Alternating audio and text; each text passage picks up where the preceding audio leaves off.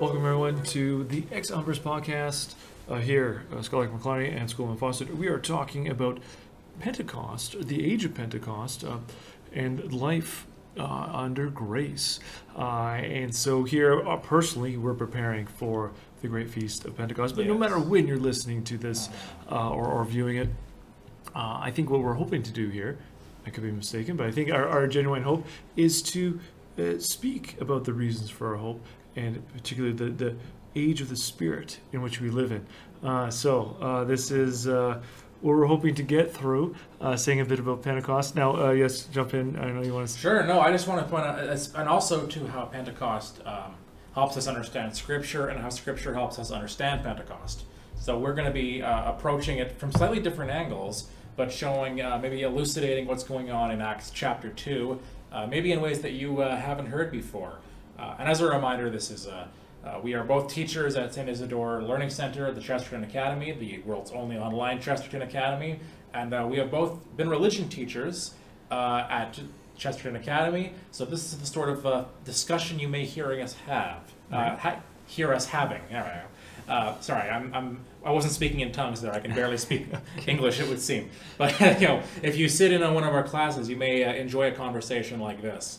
So Acts chapter 2, of course, is the story of Pentecost. And we've talked about a couple of things before on the podcast that I'd like to bring up again. One is that I was raised Pentecostal. Oh, yeah. So I grew up around charismatic worship that sort of tried to recapture what was going on in the book of Acts. And another podcast we did was on Marx and Plato. And I made the point that there's a kind of communism going on in the book of Acts, and you pointed out very correctly, I think, that has to be understood through the lens of Pentecost. Yes. You can't divorce that. You can't secularize that. It's because Pentecost happens. This is some kind of consequence of it. Yeah. And I think it's really what you need is to read all of Scripture together, including maybe some more obscure passages. Acts chapter 2, of course, I'm sure everyone listening or watching knows, is where you have the apostles together in the upper room. There's a wind that blows, or something like a wind that blows. Tongues of fire fall, and they speak and preach in different languages, or at least are heard in different languages. Yeah. Because this was something that was debated among medieval theologians. Did they speak in different languages, or were they simply heard? Was it a miracle of speech or of hearing? Oh, right. Right. Okay. And what did they conclude? I don't think there's a dogmatic definition, but I don't agree with it. But I love the theory that it's a miracle of hearing, which I guess would mean that they were all preaching in, I suppose, Aramaic. Sure. And just everyone heard it in their own languages. Okay. Because I imagine that it would sort of be like watching a foreign movie, but was dubbed. Okay. right. So the lips are moving. Yeah, but everyone's but hearing it dubbed into their Okay. own language. It'd be like the Enterprise or Doctor Who, right? They have the universal translator, right? Right. Everybody that's can hear operating. them speaking in their own language, even though they're speaking in their own original tongue. But you prefer the other interpretation that it's a miracle of speech. Yeah, I mean, I think 1 Corinthians bears that out more. Okay. The way that Paul talks about speaking in tongues sounds more as though you're right. But I mean, that's a separate thing. That's Pauline. But anyways, we're going to unpack a little bit about what's going on in this. And of course, this happens on Pentecost, which is a Jewish feast originally, right? Yeah. Feast of Weeks. That's right. So there's lots to unpack here. But I'm going to let you start because you are the headmaster. And I am just a teacher. Well, so it might be helpful. We mentioned Acts here already. If you have a Bible, you might want to check it out. Or maybe if you don't have the ability to do so at the moment, it's something you can keep back your mind. Now, I would actually back up a little bit. I mean, you can back up all the way to Genesis 1 to get a sense of the ruach. That's the Hebrew term for spirit. Also translates as breath or wind. And so if you're familiar with the opening lines of Genesis, in the beginning God created the heaven and earth. The earth was a formless void, and God's spirit, or ruach, hovered over the face of the abyss of the deep. And so that can be said, your Bible might say wind, or it might say breath, and so on. But that's the same creative power of God that's at work within creation. And lo, what unfolds is verse 3, I believe it is. God says, let there be light, and there's light, and then creation begins. And there you have, I think this might be a follow-up podcast, which we were musing about, talking about the Trinity. We have a glimpse already here of the Trinity, do we not? Absolutely, yes. God the Father, who's the source of creation. You have the Word, which is spoken, the Logos, Right? And then things come into being. And then God's Spirit, which is active in creation here, and giving it shape, form, right, to the chaos, that's below. And so this movement, which we see right at the very beginning, anticipates the Paschal mystery even.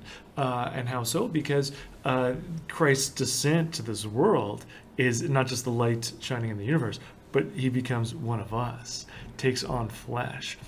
And there then will give his breath of life, his Spirit to us, that we can be drawn back to the Father. So this movement, this recapitulation, if you like, this going out and then returning and bringing back this great harvest. All right, so if that makes sense, we can see the opening pages of Scripture. There's insight into the Trinitarian life of God. Certainly, we see echoes of that there. And also this movement, this element into creation. And then when we see Pentecost, it becomes this fulfillment of being drawn back. But before we get to Pentecost, let's back up a little bit into the Gospels. I know you want to talk about Zephaniah, and so we can get to the prophets a little bit, anticipating. But here in the life of Christ, the first Pentecost, I actually, when we do go this in class, I always point out to the Gospel of John. So it occurs at the foot of the cross. Now, what we actually talked about this when we were talking about Our Lady, Queen of Heaven, perhaps some other times, but there you have the Son who's of God who's on the cross, the Word who's been silenced, and from the silence preaches his greatest sermon. But some of his last words, he says to the beloved disciple, Son, behold your mother, and to Our Lady, Mother, behold your Son. And this is the formation of this new ecclesia, right? The church is born. And importantly, he, from the cross, breathes out his Spirit. And so this is the beginning. It's the end of Jesus' mission in the incarnation, but it's the beginning of the age of grace. And so the language there, this goes back to what you were saying about ruach, in Greek pneuma, right? Right, that's right. You can be translated different ways, can't it?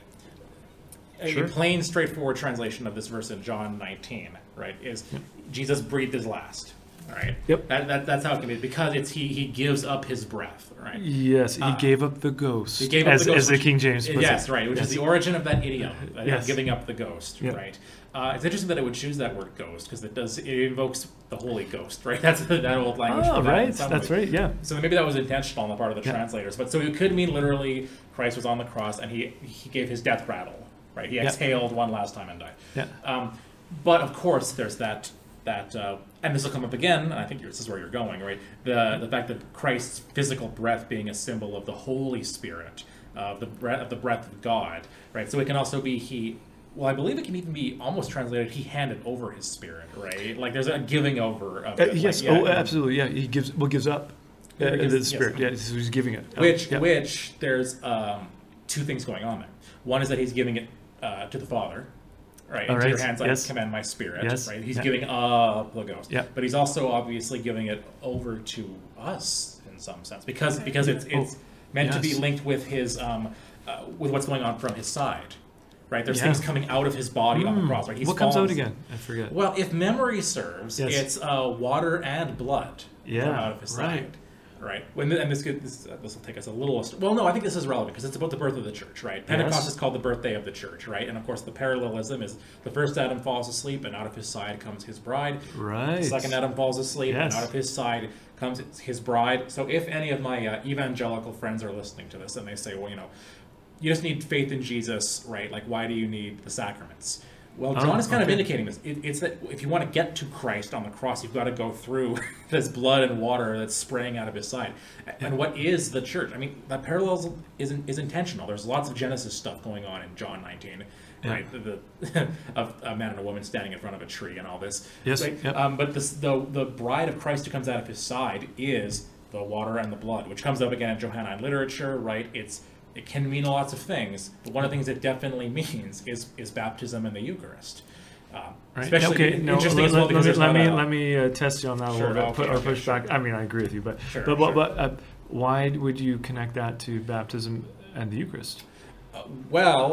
First of all, because First John talks about there are witnesses to the resurrection of Jesus that are going on even now. Right? Okay. And some of these witnesses are, the Spirit, the water, and the blood. Right. So this has to be Okay. something that's present, because John's gospel, I mean, he says this a couple of times at the end, Yeah. right? This is meant to basically prove to you that Jesus rose from the dead, right? Right. So there has to be some witness that's ongoing even now. This is going to come back when we talk about Pentecost. Because Okay. the ultimate proof that Christ has risen is Yeah. the Spirit in this church. Right. That's Yes, the proof yes. of the risen Christ. Yeah. So this has to be something, this isn't just, I happened to witness this thing that happened. And again, yes, it's like the 4 levels of interpretation of Scripture we've talked about. Right. There's a literal sense in which, I know there's been medical analyses made of the crucifixion. The fact that water and blood came out showed how he died, like that he died under stress and so forth. Right. So there's absolutely that going on as well. But it's also, it's consistent with the sacramentology that's been going on throughout the whole gospel, because there is no record of the words of institution at the Last Supper. Right, he washes the feet of his disciples, but it doesn't include In John's Gospel. In John's Yeah, yeah, Gospel, it right. doesn't include Yeah. the words of institution. Yeah. It doesn't include that, but there is the wedding of Cana, the wine. Yes. And Well, if you go to the next chapter, it's chapter 3 with Nicodemus. He says, "Unless you're born of water, born of water and the Spirit." Spirit. Yes. Yes. Right. So there's a motif that's been. We should have an episode about this because I wrote a paper on it that I'm proud of. I was Okay. a paper that was quoted in some Spanish academic journal. Oh, wow. Actually, on the motif of a new family being created throughout the Gospel of John. So we'll Okay. have an episode about this someday. Sure. But so yeah, I'd say if you read through all the Johannine literature, it just becomes clear that there's a sacramental thing going on here. So there's and you can, and of course, people will say, well, what's so special about baptism and the Eucharist? Well, the Spirit. Right? Yeah. It's that the Spirit descends upon you in baptism, and the Spirit descends in the epiclesis at Right. the Eucharist. Right? Yes. So the 3 of those are being handed over by Christ as he dies. Yeah. Right? Oh, yes. So yeah. that's, in one sense, the first Pentecost. There's 2 Yep. Pentecost stories, really. in Well, town, though. yeah. Are we thinking that? Oh, you mean in chapter 21? I'm talking about, yes. Oh, well, sorry, chapter 20. Yeah, yeah. 20, Okay. that's right, yes. Right. So there's actually 2 other points to draw out, I think, Okay, sure. when it gets to chapter 20. So one is at the 2. So if you go to the next chapter, so if you are in chapter 20 here, you can see Mary Magdalene. It's the first day of the week. Yes. So again, echo back to Genesis there. And there, what ends up happening is, the scene of the tomb. Now, when verse 13, there's this confusion where she's like wondering, oh, where have they taken him? And Yes. okay, why are you weeping? And so on. And She thought he was the gardener, the guy who's in charge of a garden, which also recalls Genesis. Right. Exactly. Yes. But- So this is the gardener himself, right? Capital G gardener. Yep. But what's curious is verse 17. And this, I mean, when you're listening, when Jesus says, "Do not hold on to me, because I have not yet ascended to my Father," and I was wondering, well, wouldn't this be a great moment of embracing? And of course Yes, it was, yeah. right? Of course, yeah. But And yeah, the translation is probably more like "stop clinging on to me." Sometimes you see it translated as "don't touch me," but it's really more something like "don't stop grasping me." Stop right. clinging to me. Right? Okay, and so what does that have to do with the gift of the Spirit? Would be my question. And so St. Augustine points out that one of the reasons why he's saying, "Do not hold on to me," is one, it's starting to loosen our mind a little bit from focusing on the material right in front of us, or the flesh, in this case, the incarnation. Okay. So that's just part of it. And the other thing is that he says he's going to ascend to his Father, but in withdrawing to the Father, or being exalted on high, and then before the sending of the Spirit, but in the sending of the Spirit, when Jesus ascends, what he's doing is he's stimulating faith and love, which are gifts of the Spirit. So in other words, he's helping Mary to now grow in faith, like St. Thomas will have to do as well. Right, yeah. Well, and as he's been trying to do all throughout his farewell discourse, where he's like, "I'm going to have to leave you behiing. Get ready for it now." Yes. Right? It's good for you because I'm going to send my Spirit, but just be prepared. I'm going to go somewhere where you can't quite follow me yet. Right? Like he's saying this over and over and over again. So actually, yeah, that makes perfect sense. This is him, that theme coming up again. Right. You're going to have to let go of me. Yes, and it ties in with, like, say, St. Irenaeus and his take on what life is here below. It's the theodicy of soul making or of evil. So there, basically, what Irenaeus is saying is that this world is good, it's not perfect. God never said it was perfect; it is good, and what we're doing is growing in virtue. Right, this progression is going on, and so this is going to allow. This is Saint Augustine saying, our hearts to dilate. All right, so to grow in faith and love when Jesus ascends. So this is an important act for us to grow, and why? Because this is one of Augustine's favorite lines is about in Romans 5:8, and so there's this staircase where Paul is saying, we go through this sufferings or tribulation. This inculcates endurance. Endurance then leads to proven character, and proven character to hope. And our hope does not disappoint us because the Spirit of God has been shed abroad within our hearts. So I guess, and keeps continuing coming back to this idea. So our hearts have received now the Spirit, the same Spirit which was there at hovering over the abyss of the deep, right, in Genesis. And here, if we go back to this section in John's Gospel, when Jesus shows up in the upper room. So this is him talking to Mary. Well, we looked at that. Now in the upper room, verse 19, we're told again, it's the evening of the first day, right? In there, the door's locked. Jesus says this, peace be with you. And in Hebrew, the word for peace is shalom, a common greeting. In Arabic, you say salam, right? And so, and he has to give them peace. And what does he do next? He shows them the hand side, and then again, he repeats it, peace be with you. And when he had done this, he breathed on them. And so this is, again, the important act, because why does he need to, peace be with you is a greeting, a common Jewish greeting, but why does he have to say that to them? Well, they're still disturbed, my goodness. Right? From seeing the risen Lord before you, yes. Why else? Well, peace means something a little more than an absence of disturbance. Right? And they're in mortal sin, right? They've committed apostasy. They denied him, right? And so he needs to forgive them. And so this is the forgiveness and in the Spirit which comes upon them, right? And then that's what he says in verse 22, receive the Holy Spirit. And then he's talking about forgiveness of sins and retaining them and so on. Which is going to come up, I think, again in Acts 2. The theme of that's something very important is going on, which is that the Pentecost is a purification of sin and a defeat of sin. That'll come up when I talk about Zephaniah. But the breathing of the Holy Spirit upon them means, again, here's also one of the basis of the sacrament of confession. Right, because it wouldn't make sense for him to say, if you forgive the sins of others, they're forgiven, unless Jesus is assuming people are going to confess their sins to them. Right? And by virtue of the Spirit, they can forgive. Because there's and I'm sure we'll talk about this in greater detail next week, there's a participation in the Trinity here. Right? As the Father has sent me, so I am sending you. And then he breathes the Holy Spirit upon them. Right? And of course, yes, in one sense, that means like Christ has been sent to earth and he's now sending us out to preach, and evangelize. But that's a participation in what's going on eternally. Yes. Right? There's a procession from the Father. First the Son proceeds from the Father, and then we would say the Holy Spirit proceeds from them both. It's shared amongst them, right? Right. As we see on the cross, and then he gives the ghost up to his Father, and he hands it over to us, which means we are now being caught up into participating in that Trinitarian exchange, just like the Rublev icon, which we talked about before, right? We're invited into the table, right? That's to participate right. in the fourth community. seat, So, absolutely, at the table, and I guess the only thing that I would add to that is it's through the Paschal mystery. That's perhaps a given, but it's through this is the Paschal mystery unfolding right here when he appears to them, and so it's being so they're drawn up into that life. The Paschal mystery being like Easter. Well, it's the life, death, resurrection, and sending of the Holy Spirit. Yes,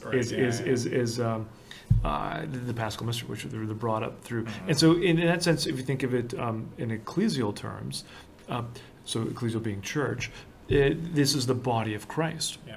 Yeah. And so, the Christ's body now, there's the head that has ascended to heaven, but the members remain below.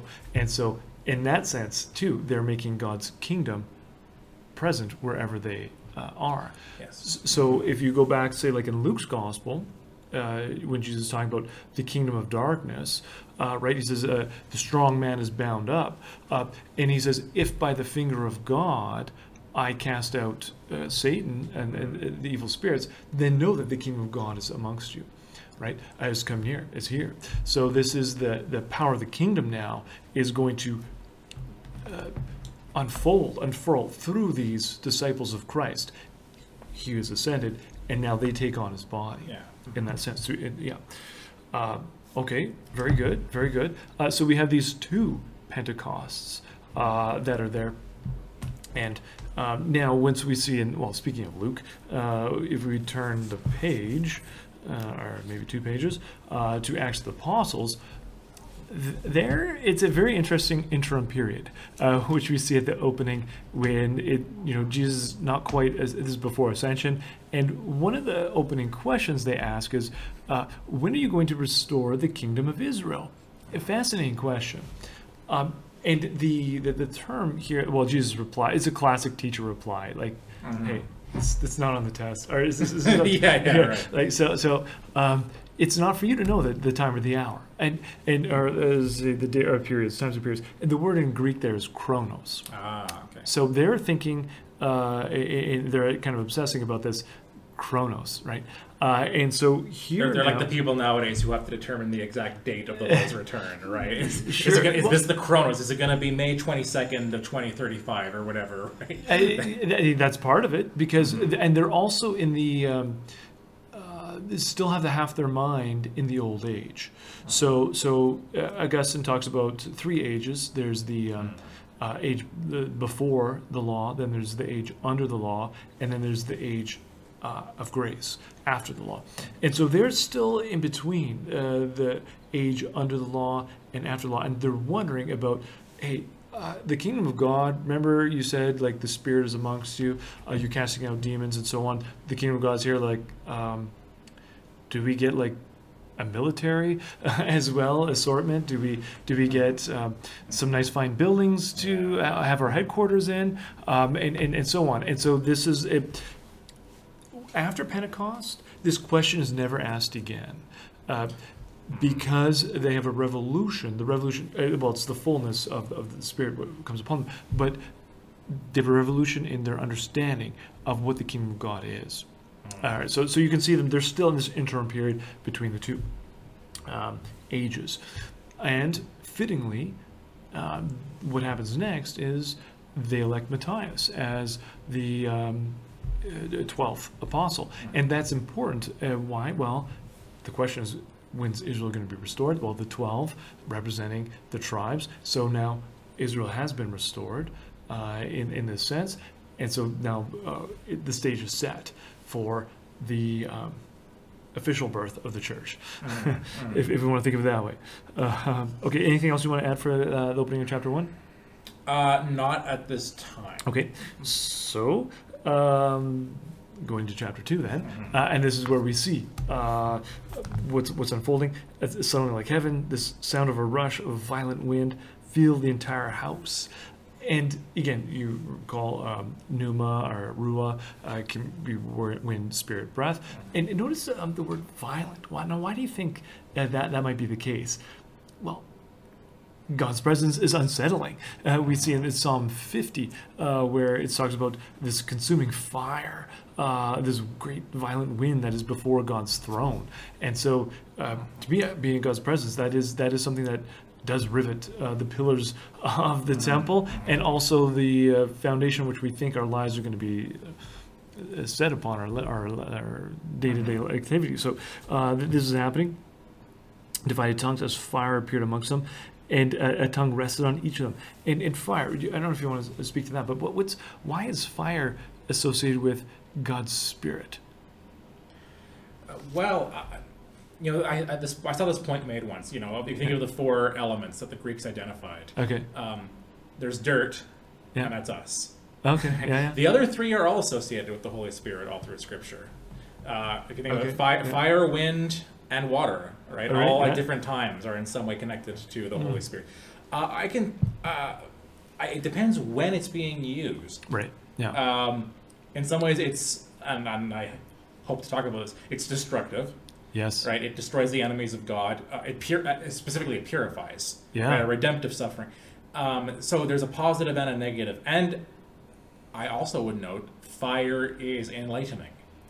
Right. So there's an invocation probably of Genesis 1 here. Right. Right. There's Christ has left, so there's a kind of absence. He's ascended. Yeah. And they're all together in one place. Waiting, sort of like the chaos is waiting for God almost, and then suddenly there's a violent wind that blows and it fills the whole house. It sounds like a universal image, right? And then there's suddenly light everywhere with fire. Yes. There's a sense that there's a new creation going on, like what you're saying. It's a new age is being born. Yeah. So those are some things that possibly could be going on, but for that to happen, the old age has to end. Yes. And so fire has to come and destroy it. And you're talking about, so speaking of destruction, fires can be cataclysmic. I mean, think Albertans probably familiar with forest fires, right? Wildfires and so on. And what can happen is great destruction. Once they pass over, often it takes time, new forest will grow, right? From the ashes. So it's part of the cycle too in ecology. And here I'm thinking of in our salvation history, right? So this advent of the Spirit then is one, just like Jesus forgiving the apostles in sin, right? It's consuming that, it's removing and destroying that old way of modality, right? And bringing us to newness of life. So it can be very painful, when clay is put in, is kindled, right, to harden it, and so this is the same thing with the potter shaping us, and so this is not something right, and then this is unloosing their ability to speak, or their tongues, right, and then the Spirit gives them this ability. Now, there's obviously some echoes here of the Tower of Babel, right? And we've talked about this as well before with the nations and what it represents in Babylon. And here, so whereas the nations were once scattered, now they are gathered. And I think you had pointed this before we began recording, but what you are going to see next is if you have to read these, in public or in liturgy, it's a bit difficult. Yes, you need the lectionary to have the little pronunciation guide. Pamphylia or Egypt. Before you make the point, for those who may have forgotten, all right. In Genesis, we've done 4 podcasts about this, but I think everyone knows the story of the Tower of Babel, basically. Remember the context. You got Genesis 9, the flood ends, and then there's the Noah thing, and that sets up what happens next. Genesis 10 is what's famously called the Table of Nations, where they say, okay, out of Noah's 3 sons, Shem, Ham, and Japheth, here are how they all descend. And again, it's a long genealogy that you may wonder what's it there for, but it's essentially setting up the rest of the Bible in some ways, saying, right, like all of the nations are part of God's salvific plan. So having then listed all the nations in Genesis 10, then we start with Genesis 11, all the nations which were supposed to scatter, right? That's actually God's command to Adam and to Noah. Right, fill the earth up. So they kind of hang around together in one place, and then hubristically say we're going to build this tower. Scott Hahn, I think, speculates that maybe they wanted to escape the flood if it ever happened again. They built something so high they could climb up. Great and then, idea. In order to prevent this from happening, God changes their languages and forces them to scatter all over the earth in some sense, right? Now, the interesting thing then, I guess pick up now having reminded everybody that's what's going on in Genesis. What do you note about this? Well, that they've come from all these other lands that are widespread, and here, verse 8, I guess, but verse 9, right? Yeah. How is it that we hear each of us in our own native language? And then, verse 9, Parthians, Medes, Elamites, and residents of Mesopotamia, Judah, Cappadocia, Pontus, and Asia, Phrygia. Okay, so why is it listing all these off? Part of it is that this is a table of nations. It's just like Genesis 10, right? It's, this guy was the son of this guy, and this is descended from this guy, and this is the... So this is here on purpose. It's meant to remind you of Genesis, to say, yes, just like that was the... there was a table of nations, and then a scattering that happens with all the different languages. Here, it's the inverse of it. It's a table of nations again, listing all... And by implication, it's supposed to mean... You know, then it says, like, visitors from Rome is how it ends, right? Like, yes. I mean, that's a blanket statement for... In a sense, it's symbolically the whole world. Right. Yeah. The whole known world, you know. Right. And so these and these will be the birthplaces then of where the shoots of the body of Christ, the church, is going to emerge. Mm-hmm. Right. Mm-hmm. And so throughout to the ends of the earth, the ends of the world. Okay. And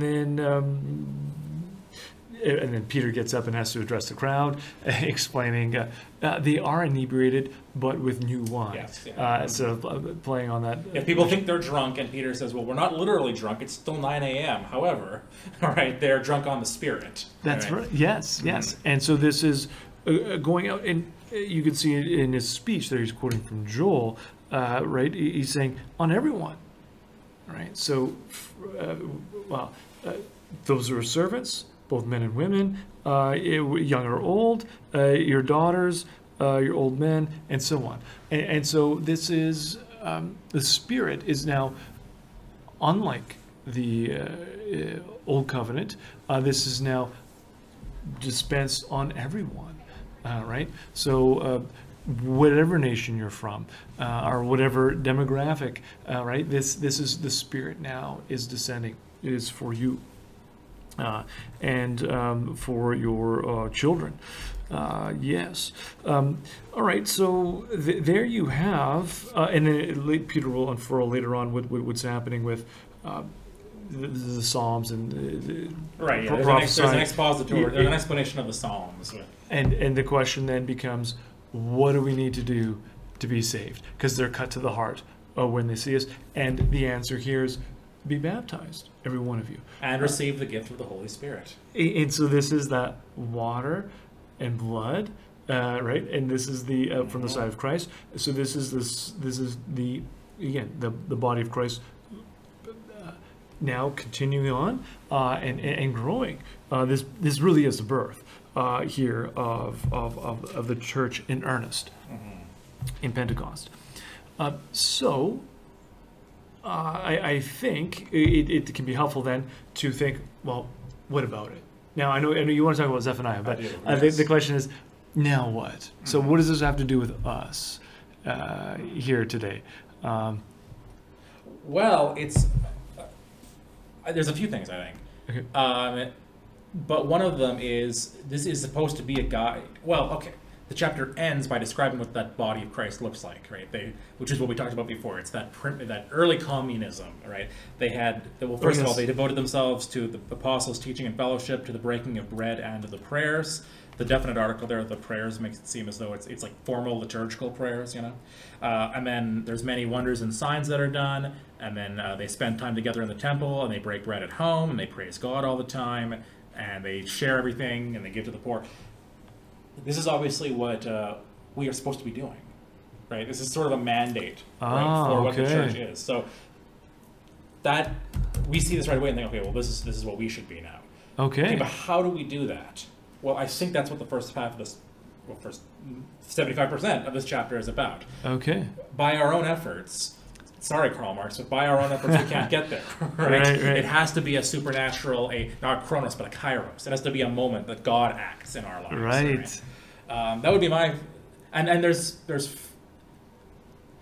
none of this can be done without the Spirit. Not really. Not in a way that's pleasing to God. Not in a way that's really effective. Well, yeah, absolutely. Like they're one moment gathered in the upper room, they're kind of uncertain, and then the next they're even, Peter gets up there and launches into his sermon, yes, right? Yeah. And so, this is the great proof of Christianity is this transformation, this radical transformation. Which I think, that's also what Luke's, just like John says, here's all these proof. Basically, there's not enough to write it all down, but here are proofs so that you can know. You don't have to be like Thomas. You don't have to like see him physically, but you can know that Christ is risen. Right? Yes. Blessed Yeah. are you who haven't seen. That's how Acts begins, right? It mentions, Jesus was seen on earth, and after his suffering, he presented himself alive by many convincing proofs. Oh, great! Look at all these great convincing proofs. But now he's ascended. Well, where do all those proofs go? Yeah. Here. Yes. It's supposed to be us. Right. We're the convincing. Most these excellent Theophilus, you're the proof, or should be the proof. Right? Yes, in our own lives, right? So, and we can't be unless Christ lives in us, which happens through the Spirit. right, which ties into another important motif, and this is more obvious in Paul's writings, that we're now temples of the Holy Spirit. Now, you mentioned they're praying in the temple while it was still on earth, and they're practicing their old faith, but the temple is gone, right? The physical one. Well, at least the brick and mortar one, whereas now it's the living stones, which are now the temples of the Holy Spirit. So now we glorify God in our body. So, which will be fleshed out throughout Acts, especially Stephen's sermon before he's executed. We'll really make that point. Like we don't need the temple for this, right? The temple's an accommodation, basically. yeah, which is probably one of the reasons why he is martyred there. Exactly, right. And it gets here, getting to the question of, what does this have to do with us now? Okay, well, we believe in Jesus. We accept the Holy Spirit. We're temples of the Holy Spirit. Well, here it's helpful to remember, this is St. Augustine pointing this out, is that the Spirit then becomes almost like our gravity, right? It's the one that draws us towards the good. It's the Spirit of God is what allows us to grow in love, draws us towards love. And so this is God infusing us then, right, to allow us to delight in things that are good. At the same time, repelling us from what is contrary to that, allowing us to resist what is evil. And I think that what you pointed out there, gathering together with others, that's very important, right? Because around the breaking of bread. Around the breaking of bread. Yeah, and so this is the body of Christ, gathering around the body of Christ. And so we're not just solo out there as one lone voice or person, our people, right? But being drawn together, having generous hearts, right? Those are the hearts that are enlarged, right? Right. To have, and praising God. That's it. To have God's name on our lips, right? So another way of which we can live out Pentecost throughout the year. Yeah, absolutely. Yeah. Now, okay, we want to say a little. All right, we want to say a little bit about Zephaniah. So this is helpful. I'm excited about Yeah, Zephaniah. it's not very long, so if you get a chance, check it out. It's 3 chapters long, and 3 brief chapters. It's not Zechariah, which is a lot longer. No, this one is the minor prophet. I think that's why people get confused. I recommend reading through the whole Bible as often as you can, because you'll find lots of neat tidbits. Like Zephaniah is not often read. But I don't know if you find this, Dr. McClarney, but anytime I dig into a book of the Bible, it kind of becomes my favorite book of the Bible for as long as I'm studying it, because I'm always finding stuff that like unlocks for me a little. Sure, yeah, I think that's true of almost anything. Granted, but in a unique way. Well, I mean, the whole Scripture, there's a reason why the Church chose this canon, and there's a reason why St. Paul says that all Scripture is inspired by God and is profitable, right? Zephaniah, you may not think much about it. I mean, in fact, I was reading some commentaries, listening to some sermons, and everyone starts this way. You probably haven't read Zephaniah much. Well, maybe I can go a ways toward fixing this, because Scripture in some ways it can be a little bit like those 3D what do you call those like paintings? Where you stare at it and you zone out, and then when you see the pattern, then it pops out and suddenly it's all coherent. But and Christ is that pattern. Right, Christ is the pattern that unites all of Scripture. And so Zephaniah, I think, I could do a podcast on Zephaniah. I'm going to go rapidly through a lot of things, so please just interrupt me if you have any questions. Sure. I do love this book, and revisiting it has been great. Okay, so Zephaniah, he's prophesying during, I won't go much through chapter 2, but I want to skip through some things in chapter 1 and then get to chapter 3, because I think it really enlightens what's going on in Acts 1 through 3.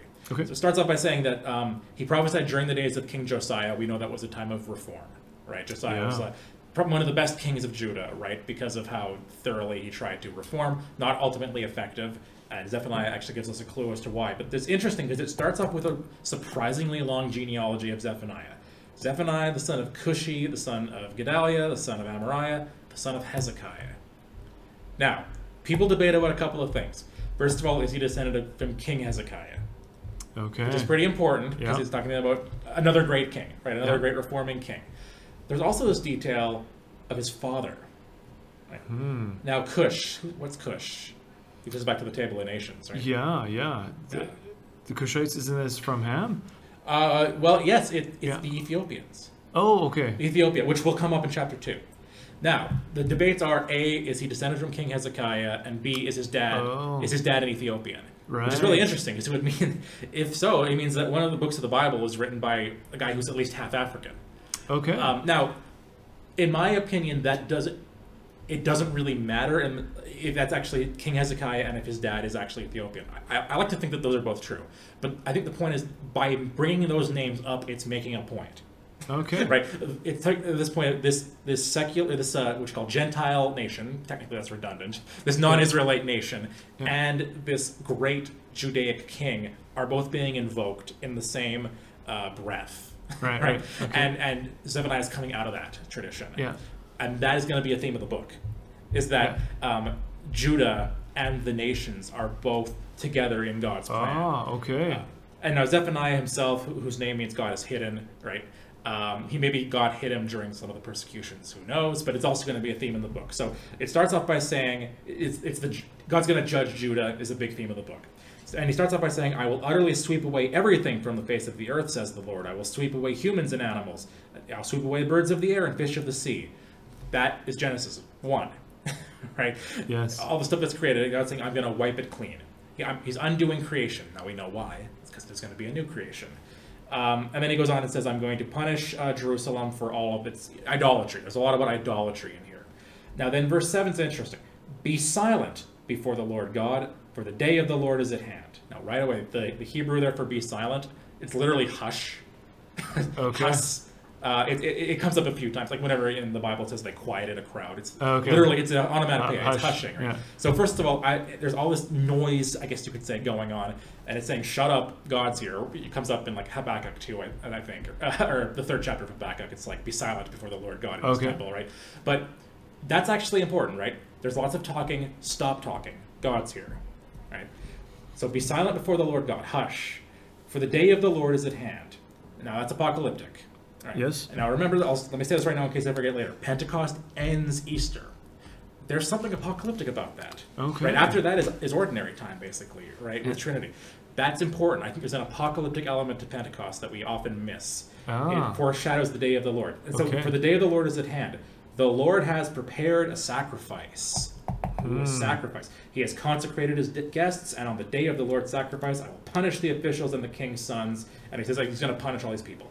So he's setting up to deal with all this. Everyone be quiet. We're going to have a sacrifice. Now, when the Lord provides a sacrifice, let me give you a foretaste of where I'm going. Sure. In the Bible, especially the Old Testament, when God prepares a sacrifice, how does he usually light it?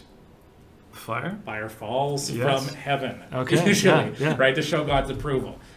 That's important. Okay, so then it continues and says, I'm going to, and then it talks more about the great day of the Lord. Starts in verse 14. The great day of the Lord is near. It's bitter. Then it says that day will be a day of wrath, a day of distress and anguish and ruin and devastation. This ended up in the traditional Catholic Requiem Mass, the hymn Dies Irae. Right. Yes. Which the motif of that is used in movies all the time. Yeah. For when someone's dying or something sad is happening. Yeah. And then Verdi and Mozart have their versions of it, which are both epic and cool. Yes. Wicked, as you put it. Yes. In Very a wicked sounding. non-theological sense. Yeah. That's quoting Zephaniah. So music majors out there, note that.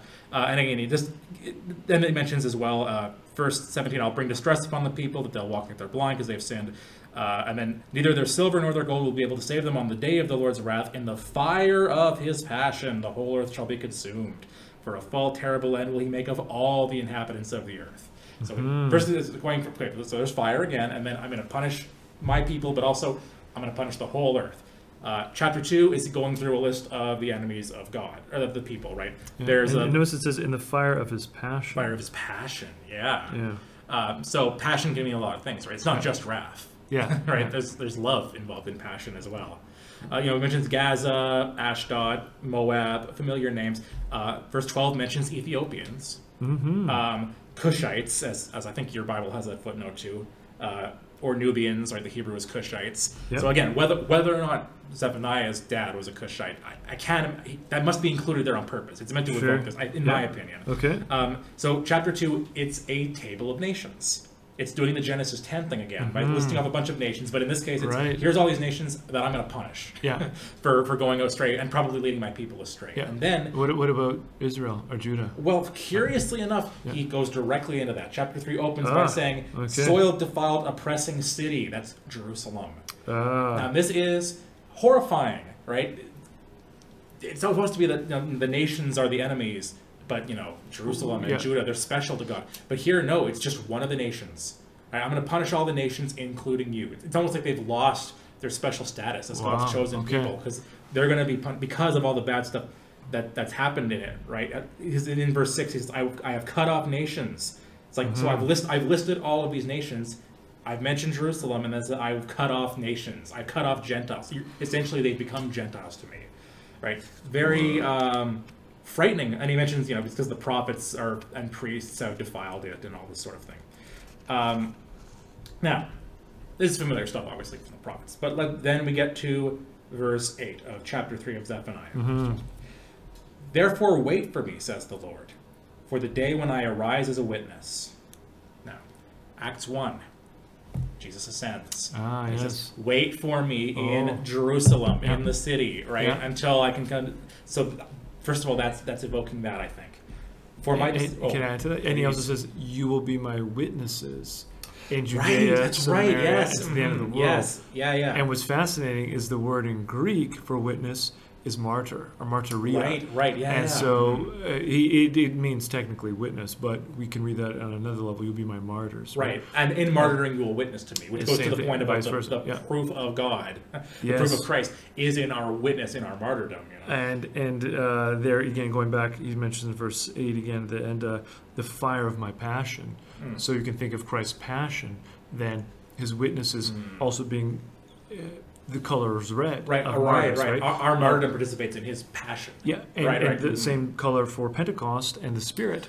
Right. Actually, that's fantastic. And actually, the fact that Christ, it's God is the witness by virtue of Christ saying, "You will be my witnesses." Again, it shows that we're participating in what God is doing. That's right. Which means participating in the Trinity. So then the next, not even the next verse, next part of this verse, Zephaniah 3, verse 8. For my decision is to gather nations, to assemble kingdoms, to pour out upon them my indignation, the heat of my anger, the fire of my passion, so that all the earth shall be consumed. Now again, Acts 2 opens by saying that the apostles were all together in one place. Then broadly, Pentecost, we don't have time probably to get into this, but go to Leviticus 23. It's one of the 3 feasts where all Jewish men had to travel to Jerusalem, Oh, yeah. I mean, Jerusalem wasn't there in Leviticus, but that's how it developed. Yeah, right? well, we should, quickly mention this. Sure, because by all means, it's an important thing, is that, so Passover, Pentecost, and then Temple of Booths, or Feast of Booths in the fall, these are when you're asked to go up on pilgrimage to Jerusalem. So the reason for our Pentecost in the Jewish feast, because they're celebrating the Jewish feast of Pentecost, yeah, that's right. And often our students are confused as to they only heard of a Christian Pentecost, not the Jewish one, and so there the timeline is important because it's 50. What happens 50 days after Passover is Pentecost. In Exodus, what happens 50 days after the Passover? They get to Mount Sinai, and this is when Christ giving receives. Of the law. Yes. Moses right? receives the law, Yeah. And so this is the written with. And it's a Sabbath of Sabbaths, right? It's a Sabbath. It's 7 sevens. That's right. Yes, Yeah. And this is the finger of God, right? Writing on the tablets, which Jesus is evoking. Then that verse we mentioned earlier is, "If by the finger of God I cast out Satan or the devils, then the kingdom of God has come near." And so this is the presence of God at Mount Sinai when that's revealing the wisdom of God in giving the Mosaic law. So going back to Augustine's thing about this is a new age, right? The first age ends when Moses is given the law on 50 days after Passover. Yes. The time of the law ends when 50 days after Easter, after Pascha, after Passover, the Holy Spirit is given, right? To replace the law, right? Yeah. So, Paul's whole thing about law and spirit is going on here. Now, let me not lose sight of this. So, sure. having said all this, right? Okay, so the importance here is that all of Jewish men have to be present in Jerusalem. I mean, able-bodied and all this are present. So that's, and again, Acts 2, which I really should have kept my finger in, but that shows up a couple of times in that, the language of they were all, Acts 2, verse 1, then the day of Pentecost had come, they were all together in one place. Well, it could mean the apostles, but it also sort of means, I mean, it could sort of mean everybody, right? Symbolically, everybody's together in one place. And then, verse 5, see, well, there it is. There were devout Jews from every nation under heaven. Right. Again, that's not literal, but symbolically it represents the whole world, right? Living in Jerusalem, right? So they're all together in one place in a really literal and symbolic way. So, and again, that's what Zephaniah 3:8 is saying. Therefore, wait for me, for the day when I will rise as witness. For my decision is to gather nations. Why? To pour out them the fire of my passion, and all the earth shall be consumed. Verse 9, here's the real decisive one. Yeah. At that time, I will change the speech of the peoples to a pure speech, that all of them may do what? Call upon the name of the Lord and serve him with one accord. Now again, Acts chapter 2, right? So, I mean, we know this happened. Everyone's gathered together. Fire falls down in a sacrificial way, which, by the way, I will note, doesn't that seem a bit like Paul saying, make your body a living sacrifice, right? Fire falls down, right? And lights it up. And then they hear this miraculous thing happen, and then Peter preaches about the death of Jesus. They're convicted. And he says those who call on the name of the Lord. What should we do? Repent and be baptized, every one of you, in the name of Jesus. Exactly, yeah. Everyone who calls on the name of the Lord shall be saved. That seems unmistakable to me. In fact, and then going on there, Zephaniah 3:9, I'll change the speech of the peoples to a pure speech. So again, right, and Zephaniah is opened by saying, hush, stop. The Lord's going to come do a thing. Now it's saying, okay, I'm going to come and clean your mouths out with soap, basically, with fiery soap. Yeah. Now everyone's going to and so Babel has been undone. I read a scholar. This is an interesting argument, but it relies on the chiastic structure. It's kind of hard to explain verbally. You need like a diagram. But he argues that if you look in Genesis, all the curses from the first few chapters have a blessing involved. So like Adam and Eve are cursed, but there's also like you're gonna work by the sweat of your brow, Adam, but you're gonna have bread. You're gonna suffer even labor, but you're gonna have kids, right? Yeah. All the Cain, you're gonna wander everywhere, but I'm gonna make sure no one kills you. Right. But with Genesis 11, with Tower of Babel, there's no blessing associated with it. It's just kind of an unmitigated curse, it seems. Oh, okay. And then and so there's everyone's gathered together. They have one purpose, and then God scatters, messes up their language, right? If you get the chiastic structure, then this would be the inversion of that, like the reverse chiastic structure. So Zephaniah answering Genesis 11. Well, in some sense, Genesis, exactly. Genesis is incomplete. Well, actually, it's incomplete till Acts, but even that, it's literally incomplete until Zephaniah, because then it's reversed, right? Language is purified, then there's a new intention, and then once again they're all gathered together, right? Like it echoes back to it. And in Babel, they're trying to make a name for themselves, right? As opposed to here, where it's the name of the Lord, right? Which ties into the hush. But it's like, okay, here, let me give you a word, logos. Let me give you the word, the name. Be silent so you can get my name put upon you. And you see it throughout Acts is the power in the name of Jesus. I think so. And then through Acts, and then Zephaniah 3, verse 10, from beyond the rivers of Ethiopia, my suppliants, my scattered ones shall bring my offering. I'm going to suggest you can see the Ethiopian eunuch who's baptized as maybe being a reference. I mean, it's a reference to a lot of things, but there's that going on here too. And then it says, I will get rid of your pride.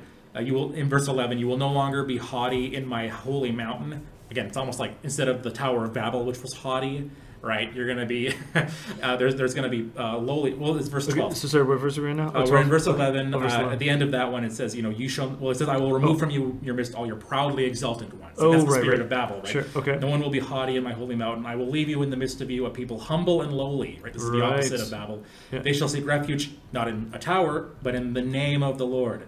The remnant of Israel who will do no wrong, utter no lies, nor shall a deceitful tongue be found in their mouths. So again, it's not just they're speaking other languages, it's that they're not lying anymore, right? Finishing that verse, right? They will pasture and lie down. And so that's very much a messianic image, right? Yes, of Christ the Good Shepherd leading them. Right, which right? continues on to, right, exactly. They're going to be pastured, no one will make them afraid. And I should mention, I said I was going to skip chapter 3, or chapter 2. Chapter 2, verse 3. Okay. Seek the Lord, all you humble of the land. So again, there's humility. Who do his commands, seek righteousness, seek humility. Perhaps you will be hidden on the day of the Lord's wrath. So first of all, there's Zephaniah's name again. The Lord will hide you. But also, doesn't that sound familiar? Like, seek the Lord because maybe you'll be spared. Because that's what happens in Acts chapter 2, right? They hear, oh, you killed Jesus, right? And let everyone know that, God is the one whom you crucified. When they heard this, they were cut to the heart. What should we do? Brothers, what should we do to be saved, right? And then he goes on and says in verse 40 of chapter 2 of Acts, save yourselves from this corrupt generation. Like, that's the fulfillment of this, right? The humble remnant who are going to be spared from this judgment that's going to come, right, are those who are humble, who undo the pride of Babel and call on the name of the Lord and are purified by this fire and given a new tongue, right? A tongue that's not lying, and a tongue that brings this unity, right, with each other, right? And a unity that goes even, in practice even beyond language, right? The unity of the Catholic Church, the universal church. And then the rest of it's very happy. It's all rejoicing. Sing aloud, O daughter Zion, which is used in the Catechism to apply to the Virgin Mary, actually. Right. She sees the fulfillment of this. Yeah. But of course, then in Acts 2, actually, let me jump now then to, he says, the Lord has taken away your judgment. Then verse 17, the Lord is in your midst. He will exalt over you as with loud singing. God will sing over you. It's a beautiful image. As on a day of festival. Maybe like a day like Pentecost. Right. Yes. And then I will deal with in verse 19, I will deal with your oppressors at that time, and I will save the lame and gather the outcast and change their shame into praise and renown in all the earth. Acts 2, Pentecost. Acts 3, what's the first miracle that happens right afterwards? Right. It's the lame man. A lame man is healed, and everyone rejoices. Right, it's exactly the celebratory. I mean, it's a wonderful. I mean, Zephaniah 3:14 through 20. It's if you want to be in a good mood, check it out. It's just such an exultant. And what's amazing to me is it's God is the one who's going to be singing according to this. And in Acts 2 and 3, it's the church that's singing, which comes throughout Acts. Right, the church gets together and sings and rejoices, which to me is like that's Christ singing through them. This goes back to Augustine and the Psalms, right? Like, right. Yes. The songs of the church are Christ singing through us and rejoicing over us. Yeah.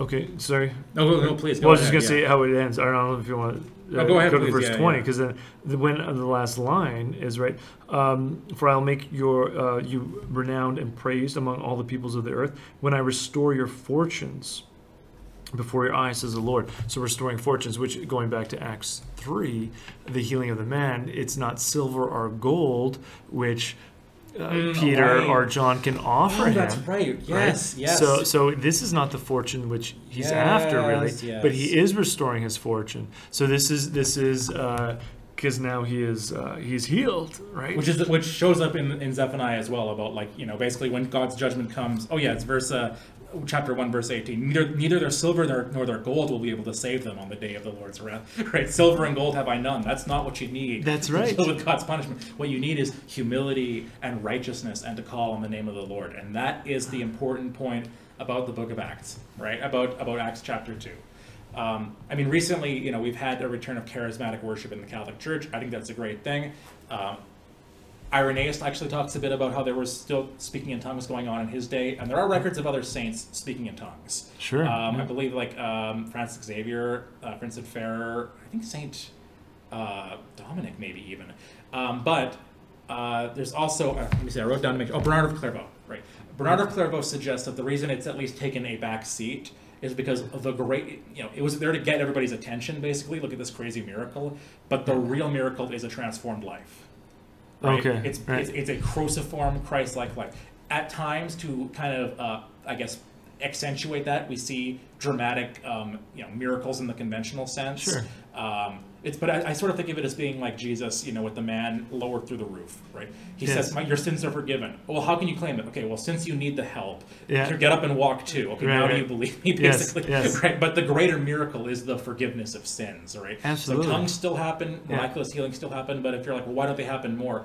Well, because that's not the point, right? You could be miraculously healed. You could, like Paul says, if I speak in the tongue of men and angels, but have not love, what's the good of it? Right. Right? Yes. We're supposed to love, and one way that can manifest is in these supernatural miracles that are obvious and flashy and interesting, but that's to serve the ultimate miracle, which is that Christ has died and risen for us, right? And that we can participate in his love, and the love that is the Trinity and the Father. That's what's going on in Pentecost and the book of Acts. Yeah, and call upon his name. And call upon the name of the Lord, absolutely. Yeah. Speaking of which, I think we're pretty much come to the end of our time here. Do so. you want to close with a prayer? Call in the name of the Lord? Sure, absolutely. In the name of the Father, Son, and the Holy Spirit, Lord, thank you so much that we could get together today and open up your word and hopefully glorify you by seeing the way you've revealed yourself through it. May we always speak truthfully, may we always speak with love, and may we always speak with humility in a way that glorifies your name. May everything we do be inspired and supported by your Holy Spirit. Glory be to the Father, the Son, and the Holy Spirit. As it was in the beginning, is now, never shall be, world without end. Amen. Saint Isidore, pray for us. Exactly an hour. Wow. And I think we got basically everything in. So